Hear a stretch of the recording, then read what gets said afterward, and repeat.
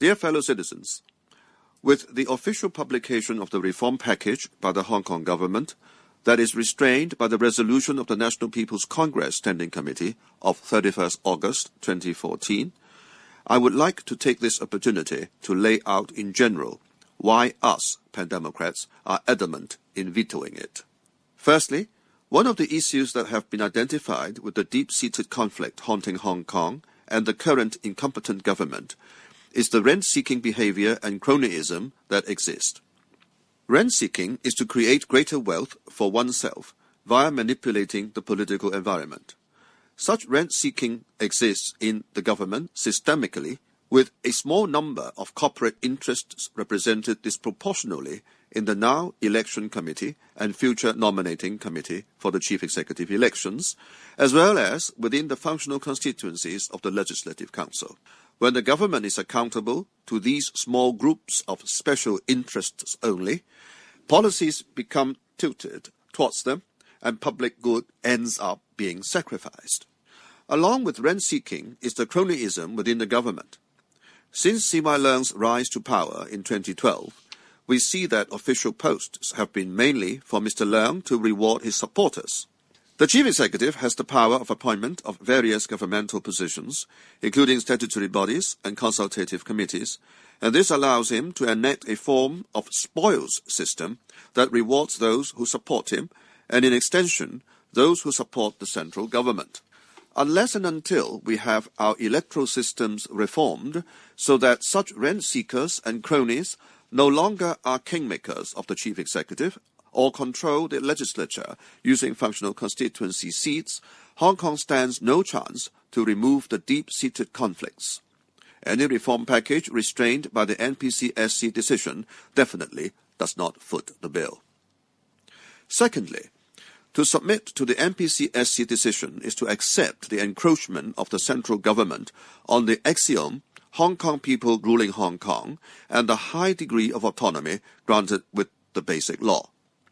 Hong Kong's democratic development was promised during the penning of the Basic Law to allay our worries that we could no longer keep our values and institutions after reversion to a sovereign that practices people's democratic dictatorship and communism. Lu Ping was quoted by People's Daily as saying in 1993, "How Hong Kong develops democracy in the future is a matter entirely within the sphere of Hong Kong's autonomy, and the central government cannot intervene." Yet, since the handover, we have seen the central government has shown a lack of respect for the Sino-British Joint Declaration and the original intent of the Basic Law. Hong Kong was first promised universal suffrage of the chief executive and the legislature in 2007 and 2008, yet with the interpretation of the Basic Law by the NPCSC in 2004, that was denied. There was then bipartisan and overwhelming public support for universal suffrage in 2012.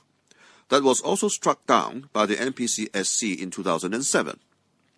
Now, in 2017, we are offered an unsatisfactory counterfeit vote that Hong Kong people are being forced to accept with a knife to our back with various threats such as the legislation of Article 23 and the re-election of C.Y. Leong in 2017. Furthermore, the 2004 NPCSC interpretation of the Basic Law did not legally allow for the elaborate restrictions set in place by the 831 NPCSC decision. That has since been repeated numerous times as immovable. The NPCSC decision is a clear demonstration of an attempt to interfere with Hong Kong's domestic policies that it has the right to administer. By bowing down to the current proposal, it is giving free rein to the central government to disregard and violate the Basic Law whenever it sees fit. If we do not hold fast to our position on vetoing the reforms, rule of law in Hong Kong will be replaced by rule by law with Chinese characteristics. Only by safeguarding the rule of law in Hong Kong can we secure the civil liberties that we are enjoying and ensure that they would not vanish overnight. Thirdly, we have to consider the consequences of what may happen if we accept the current proposal. By endorsing the reforms, we give the central government the perfect excuse to announce to the world that it has handed in its homework on fulfilling its constitutional responsibility. As long as the NPCSC decision remains in place, there will be neither room nor incentive for substantive improvements in the future. Chief Secretary Carrie Lam also said in her statement to the Legislative Council on the resolution that if passed, the ultimate aim of selection of the chief executive by universal suffrage as prescribed in Article 45 of the Basic Law will have been attained. When the central government has fulfilled its constitutional obligation, what incentive does it have to further improve? It will put Hong Kong as a place with an illiberal democracy, most similar to the system in Iran. It is a step of no return, a privilege that once given will be impossible to take back. Further, all candidates who manage to pass through screening by the nominating committee and enter the public round of voting will, without a doubt, be accountable to the central government, thus the Chinese Communist Party, and the rent-seekers who dominate the nominating committee. Any form of allegiance to Hong Kong people will only be subservient to that proposition, and only when it does not conflict with those special interests. The next chief executive will have the false legitimacy to blatantly override the half of the legislature that is freely elected in order to enact the will of those groups. Some may say that we should have faith in the central government to further improve the elections once accepted.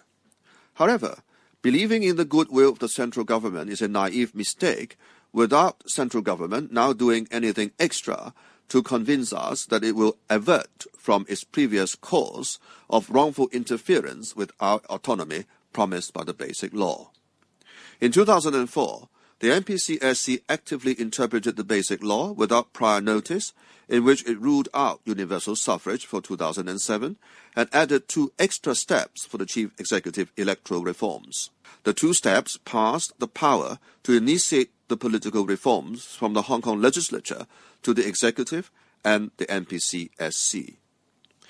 When one could not even trust the central government on solemn black and white articles within a constitution, how could one put faith in its goodwill in promoting democratic development in Hong Kong?